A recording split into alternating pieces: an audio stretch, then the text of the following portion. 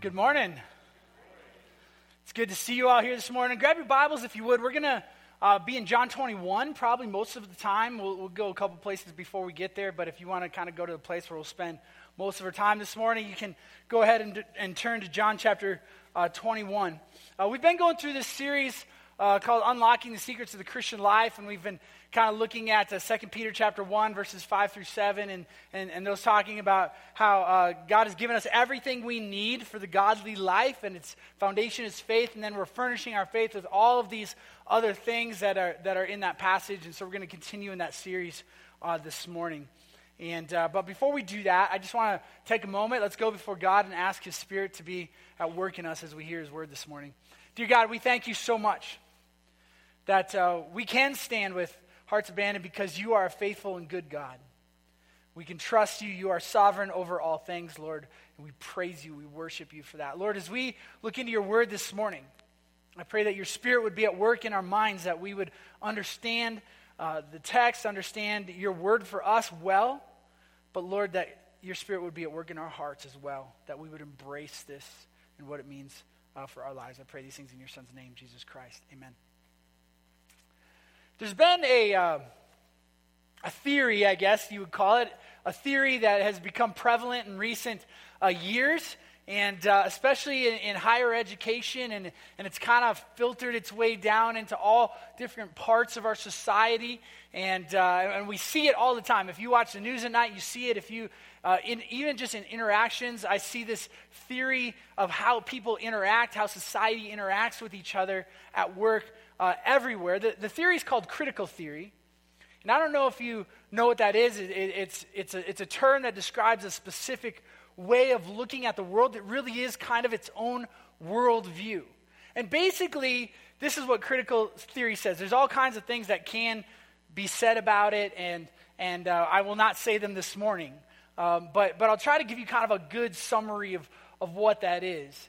Critical theory is this idea that there's basically two groups, and then there's all kinds of subgroups below these two groups. But critical theory is basically that there's two main groups in the world. There's the oppressed and there's the oppressors, right? There's those who are oppressed, who are victims of oppression, and then those who are perpetrators of oppression.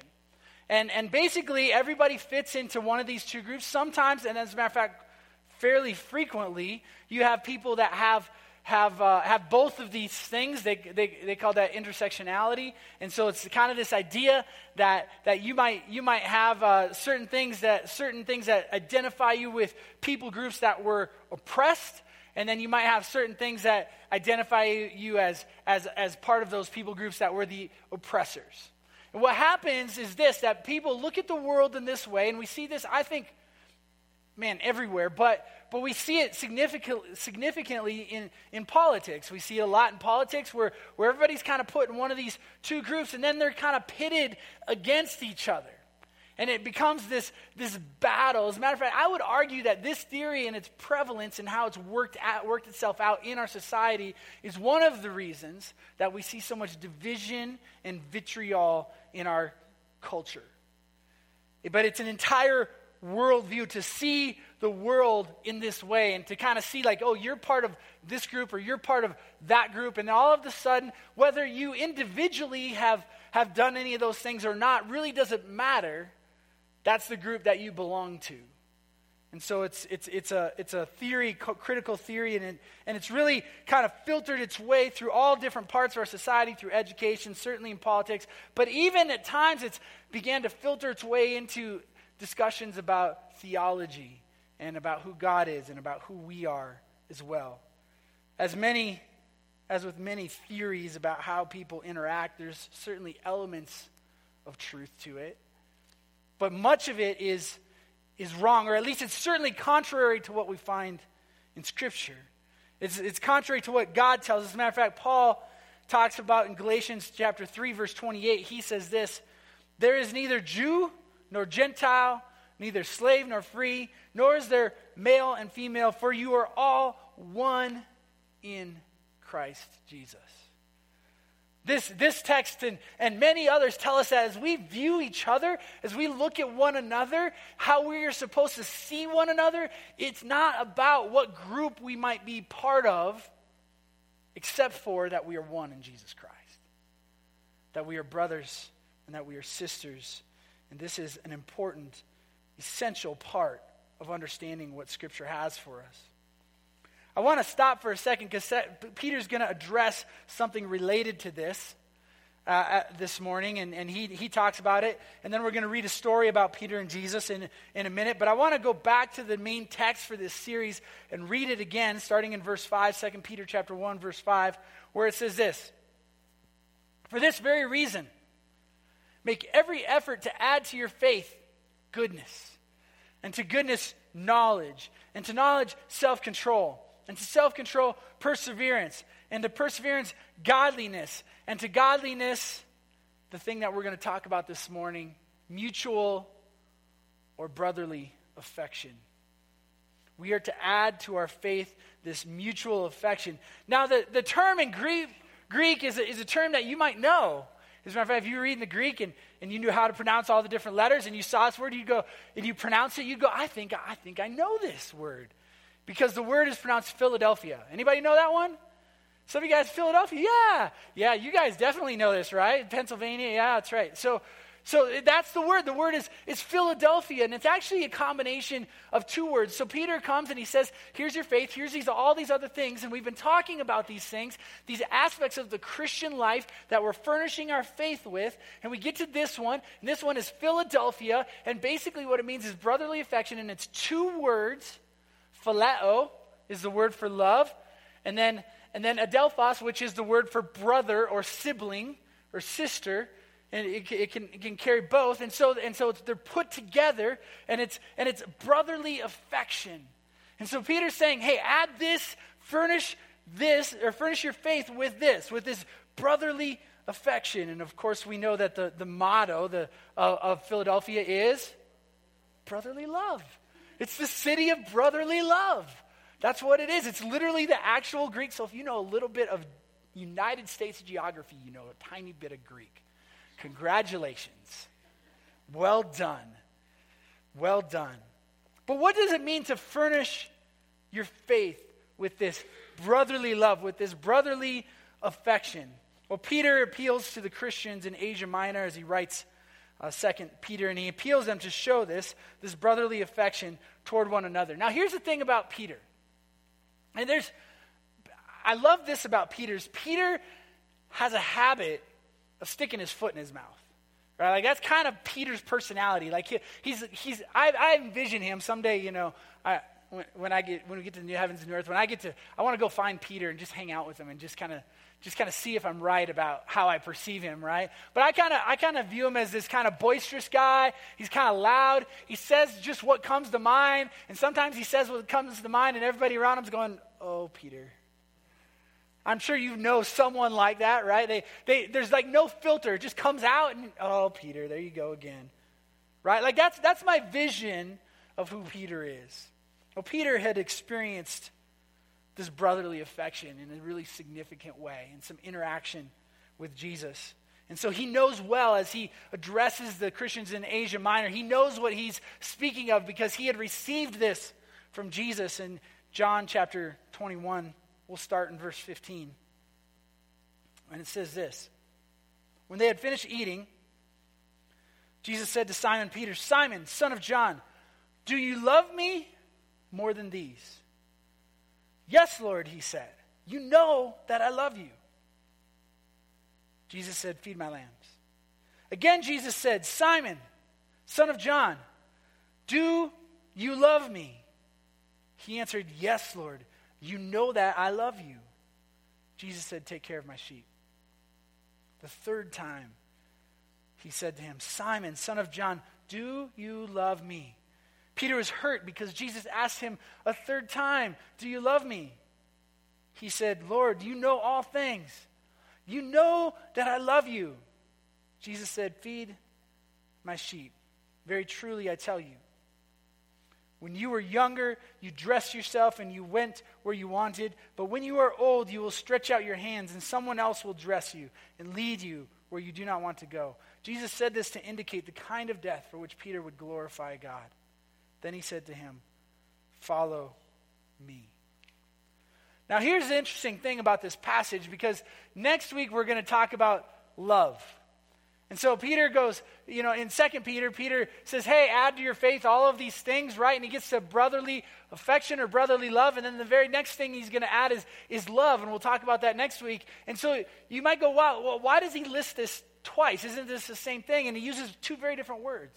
He's talking about two different kinds of things. And in this passage, he's talking about, today we're talking about brotherly affection. And it's a different kind of thing than universal love. In other words, brotherly love is not universal love. This sermon is not going to be about, hey, love everyone.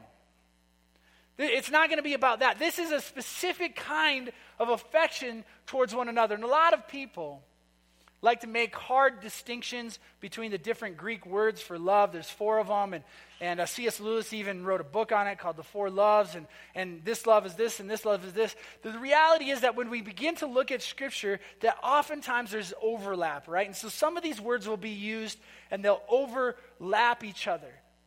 But there is sometimes where they carry on this very specific kind of meaning, and I think that is true of the text that we're looking at today.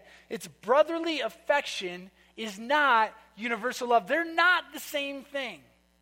So when we get up and we say, I love everyone, we're not talking about brotherly affection. We're talking about a more universal love. We're talking about agape kind of love, a different kind of love. A brotherly affection is not that. Peter knew this brotherly affection because he was close to Jesus, and he had a familial kind of relationship with Jesus. It wasn't a love everyone kind of thing. It was a specific kind of relationship that he had with Jesus that allowed him to receive this from Jesus. As a matter of fact, in Matthew chapter 12, verse 46, it says this: "While Jesus was still talking to the crowd, his mother and brothers stood outside wanting to speak to him. Someone told him, 'Your mother and brothers are standing outside wanting to speak to you.' He replied to him, 'Who is my mother and who are my brothers?' Pointing to his disciples, he said, 'Here are my mother and my brothers. For whoever does the will of my Father in heaven is my brother and sister and mother.'" In other words, Jesus at one point was teaching people, and his actual family was there with him. And they were wanting to talk to him, but they were on the outside. And he basically came and said, no. My brothers and sisters, it's not them, it's the disciples. He points to his disciples. He says, these are my brothers. These are my sisters. This is my family. And Peter is, of course, among those disciples. He had a familial kind of relationship with Jesus. He was close to Jesus.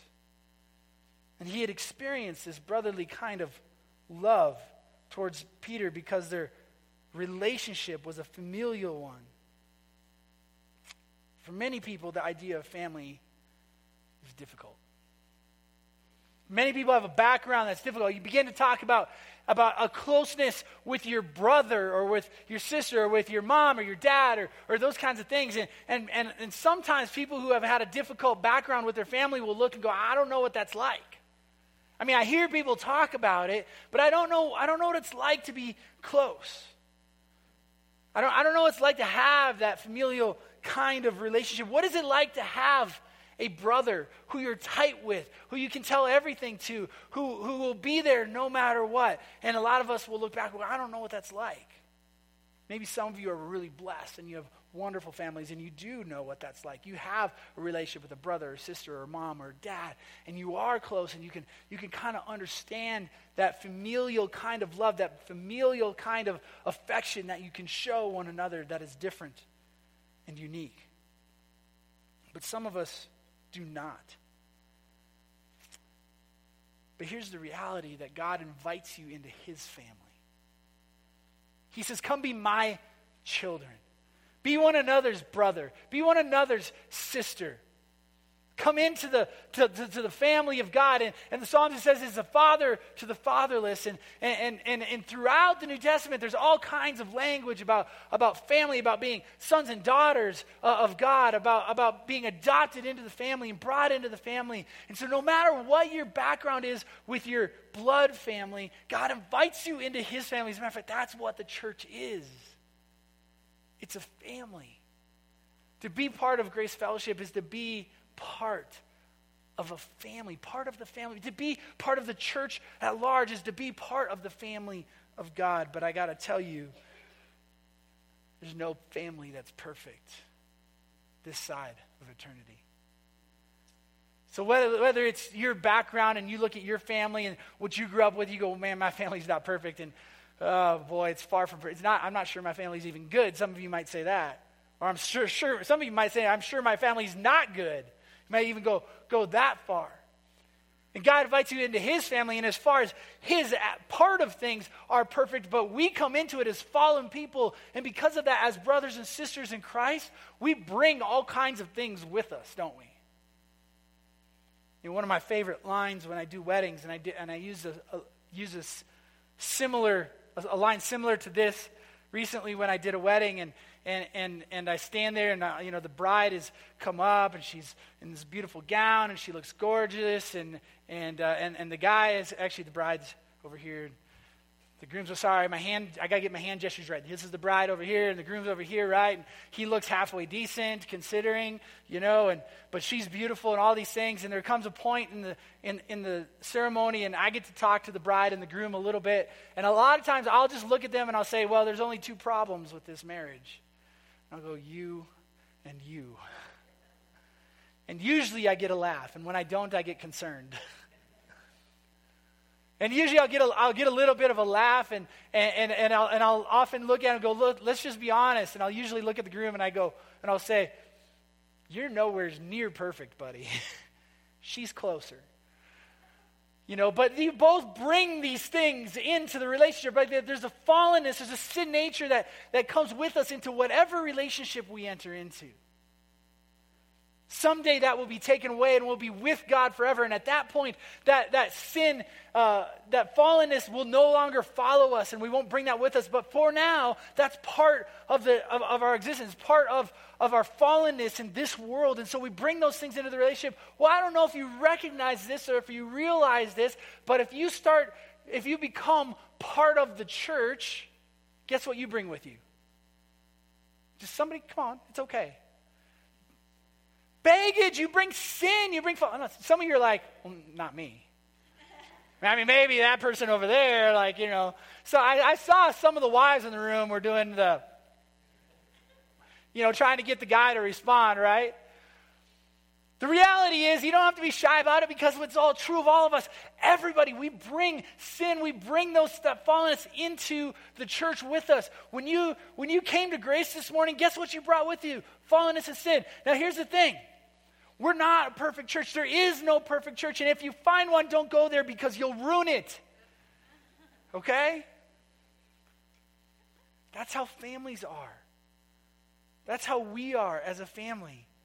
We bring those things with us. But I will tell you this, that as we look forward to that time when we will be with Jesus forever, as we look forward to that new heavens and that new earth, as we look forward to that time when we will receive that glorified body where there will be no more fallenness that follows us around, that sin will have been completely, not only as it hasn't been taken care of on the cross, but that will come to fruition. It won't be part of our fallen nature because we won't have a fallen nature anymore. All we will carry with us is the image of God that God gave us. And we will walk in his presence, and we will be in his presence, and those things will not be there any longer. And I look forward to that day, and we work towards that day. Last week we talked about holiness and godliness and working towards that. And as we work towards that in this life, the reason we need to be part of the church, the reason we need to be part of a people that seek after God is because we grow in community.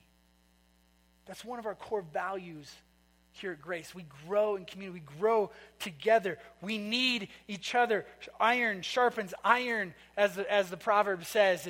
And Hebrews tells us, don't forsake meeting together. Be together. We grow in community. We grow together. And here at Grace, we do that through life groups, through Sunday morning, of course, through serving together. We grow in community. That is part of what it means to be brothers and sisters in Christ. In addition to that, brotherly affection is about restoration.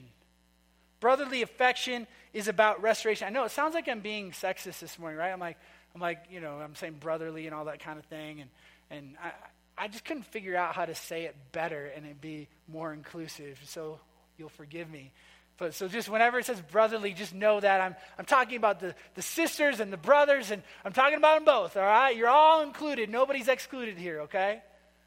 Brotherly affection is about restoration.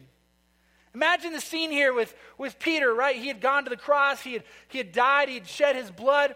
He had gone to the grave, and he had risen from the dead, and now he's appearing to the disciples. He's appearing to all these people, right? And he's sitting with Peter, and the context is a familiar one, and he's sitting with Peter, and the text that we read in John chapter 21 says that after they ate breakfast, they begin to have this conversation. And Jesus asked him 3 times the same questions. The same question, Peter, do you love me? Now what's interesting is this, the first 2 times that Peter asked the question, he uses the verb agapao. It's agape, right? But it's the verb. Agape is the noun. Agapao is the verb, right? And that's kind of the word for love he uses. Peter, do you love me? Peter, do you love me?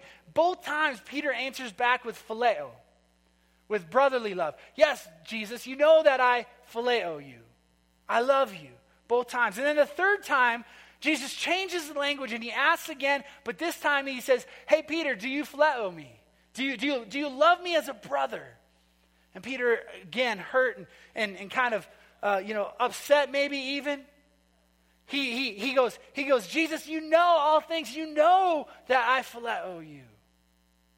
What's happening in this text? Why does Jesus do this? You might remember what happened when Jesus was on his way to the cross.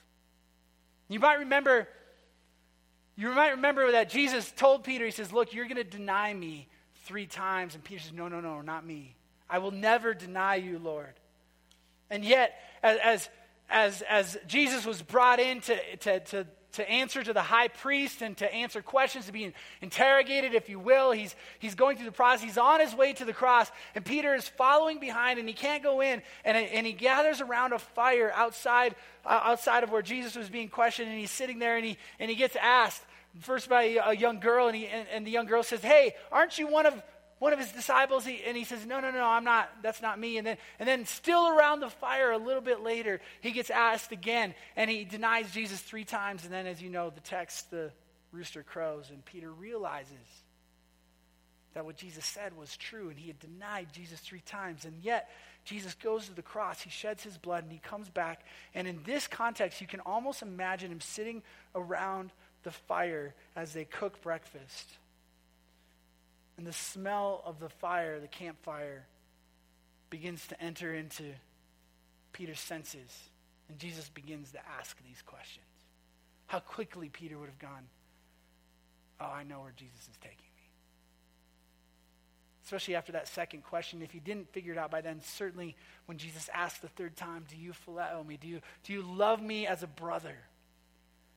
And Peter says, yes, Lord, you know all things. You know that I love you. And he's hurt. And sometimes we might read that passage and go, why did Jesus have to do that? Why did Jesus have to bring up in this kind of veiled way, a little bit veiled, but certainly obvious enough for Peter to recognize, and if there were others around, they would have probably understood what was going on as well, and they would have seen that Jesus was bringing Peter back to that spot where Peter was recognizing, yes, I denied you, Jesus. Why do you have to bring it up? Why do you have to talk about my past sins, my past failures? Why do we have to go there? And I think that sometimes we feel like God does that to us. Like we were reminded of the things in our past. But the reason that Jesus brings him back to those things is not so that he can make Peter feel guilty. It isn't so that he can make him feel ashamed. Jesus isn't trying to rub it in. He's not saying, I told you, Peter, and I was right. He's not vindictive. He's not doing those things. He's bringing Peter back to those moments so that he can restore Peter's heart and his soul. Here's the reality. Unless we understand and recognize our own need for restoration, restoration isn't available to us. So Jesus brings him back there, not to shame him, not to embarrass him, not for any of those things, but he brings him back there just for a moment so that he can say, Peter, do you love me? And Peter, on that third time, he says, yes. Jesus, you know I phileo you. You know I love you. You know all things. And he says, feed my sheep. And what would Peter go on to do?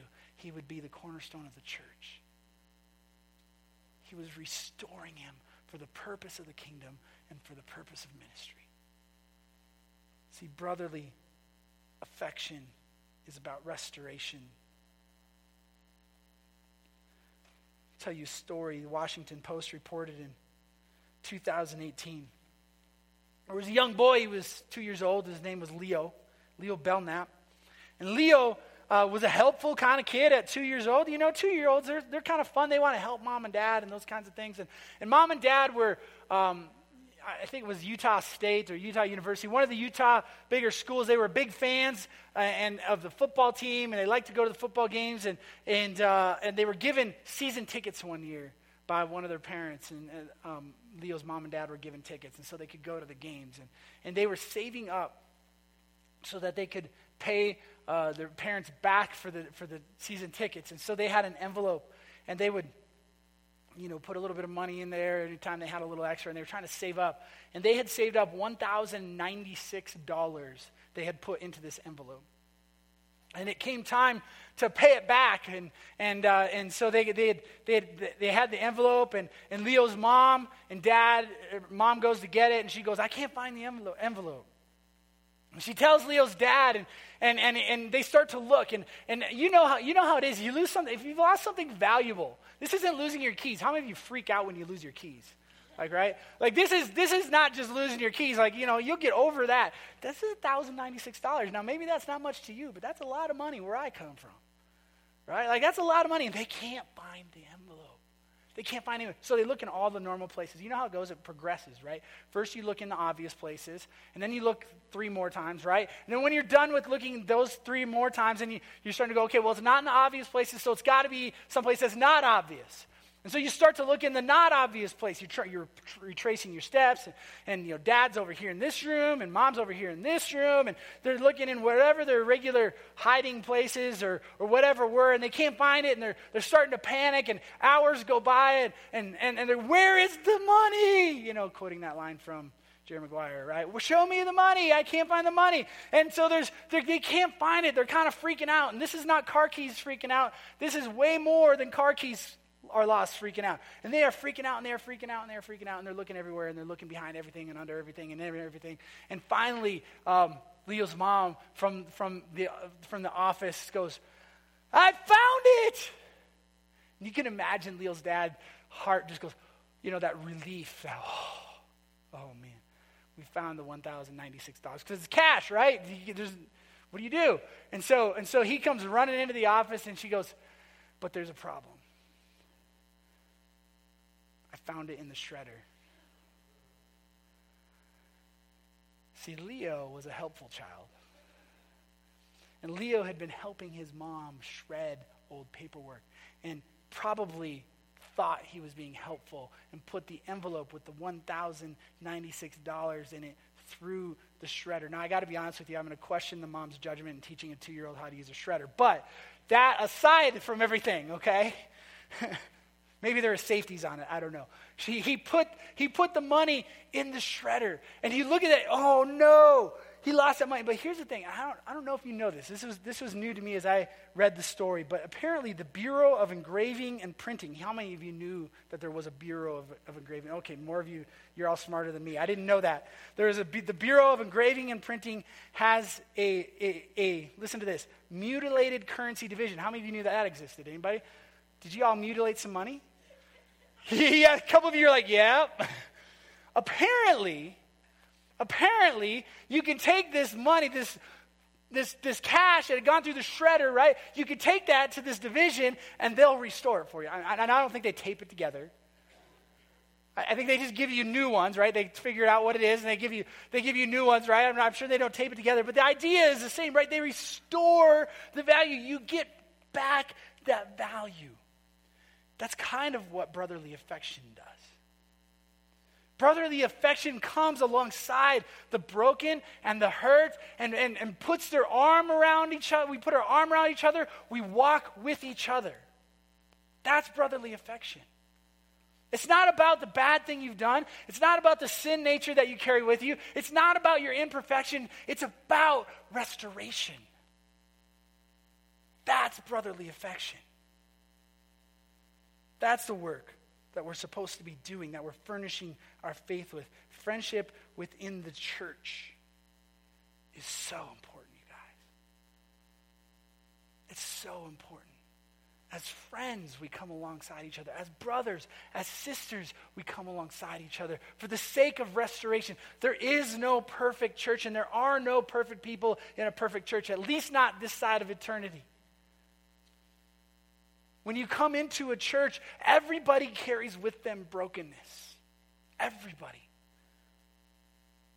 I'm going to ask you to do something really uncomfortable. Look around the room. Look at everybody in the room. Look around. They're all broken. Everybody you just looked at, they're all broken. Every one of them. I'm broken. You're broken. We're broken. We come alongside each other with brotherly affection to walk with each other, to lift each other up, to restore one another for the sake of the kingdom of God. That's the work of the church. That's what we're here for. So if you come into this room this morning and you're thinking, I'm too broken for the church, can I just tell you, you are perfectly broken for the church. Perfectly broken for the church. It's true in the church. It's true in our life groups. That's why we have life groups, because we need those closer relationships, those people that know things about us and love us still. We need it in our marriages. We need it in our marriages. Wives forgiving husbands and lifting them up. Husbands forgiving wives and lifting them up. We need those kinds of relationships in our marriages so that when there is fallenness that works its way into our marriage, that works its way into our relationship, where there's conflict, where there's sin, where there's whatever, that we look at each other, we forgive one another, we put our arms around each other, and we hug, and we lift one another up, and we say, I love you. I love you, my wife. I love you, my husband. We seek restoration in our marriages, not condemnation. That's the kind of love that Jesus showed Peter. And it's the kind of brotherly affection we are to furnish our faith with so that our Christian walk might be effective, as Peter says in 2 Peter chapter 1. That our Christian life might be effective. Let me sum it up this way. The love of Jesus is the love of a brother. The love of a brother is a love that restores the fallen. The love of Jesus is the love of a brother. The love of a brother is the love that restores the fallen. See, here's the reality. We don't come and see people as you're the oppressed and you're the oppressor. You know how we see people? You're a child of God. Or you need to know Jesus. But we all come fallen before God. Everybody. Nobody's perfect. We all come fallen before God. We don't divide people so that we can pit them against one another. We cross those lines that others in our society won't cross. We cross ethnic lines. We cross socioeconomic lines. We cross political lines. We cross whatever. We go wherever there are people because they're all created in the image of God, and we love them with the love of God. There is no dividing so that we can pit one another against each other. That's the way of the world. The way of Jesus is to love all people created in the image of God. And guess which people those are? Everybody. Now, I'm sure you know what's going on in China. I think the last numbers I saw, I'm sure it's over this now, but something around 1,700 people have died because of the coronavirus. I don't even know how many thousands upon thousands that have been infected with the coronavirus. I mean, China's basically a quarantined country at this point. Nobody's letting basically anybody go in and out of China. And here's what's amazing about what's happening there. And, it's scary and it's horrible and all of those things. But if there is a silver lining, it is this. You ready? The church in China is running towards the problem. The church in China is running towards the problem. Now, I don't know if you know about to be part of the church in China, to be a Christian in China, that's dangerous business.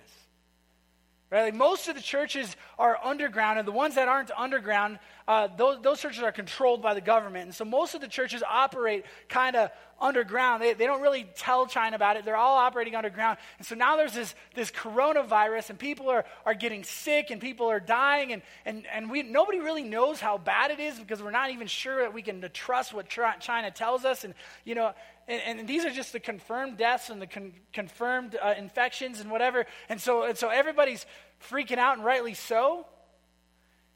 But the church in China is running towards the problem.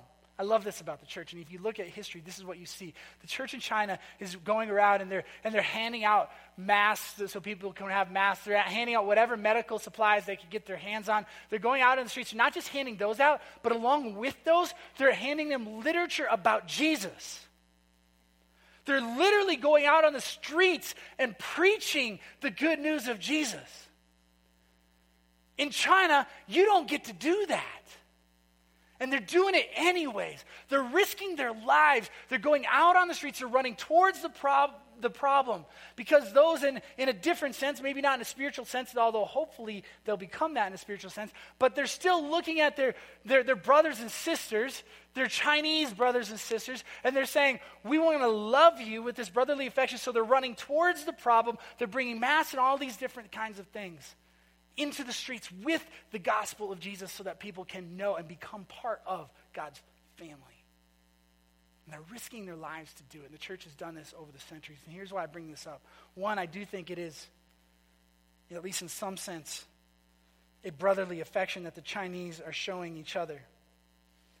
But there's another reason I bring it up. Well, we might not be able to go to China ourselves. We might not be able to buy a ticket, and I don't even know what that would be like right now, trying to buy a ticket to go to China somewhere. We might not be able to do that, but there are ministries that have connections that are working in China, including Partners International, which Suzanne Wilson works with. And I just want to give you guys a heads up. What we're going to do is we're going to set up this week a way for Grace Fellowship to give through Partners International, through the connections they have, so that the church in China can be effective in reaching the people of China so that they can run into the fire, so to speak, while everybody else is trying to run out. Because that's what the church does, because we know that this world is not all that there is. And we have hope for another world, amen? So be aware, watch our communications. We'll let you know how that's all going to work. But I want you to know this week we're going to set that up. And certainly by next Sunday, you guys will have an opportunity to give towards Partners International and help provide transportation of the medical supplies that they are bringing to China so that the Chinese church can be more effective in spreading the good news of Jesus Christ and helping their brothers and sisters, okay? All right, let's pray. Dear God, I thank you so much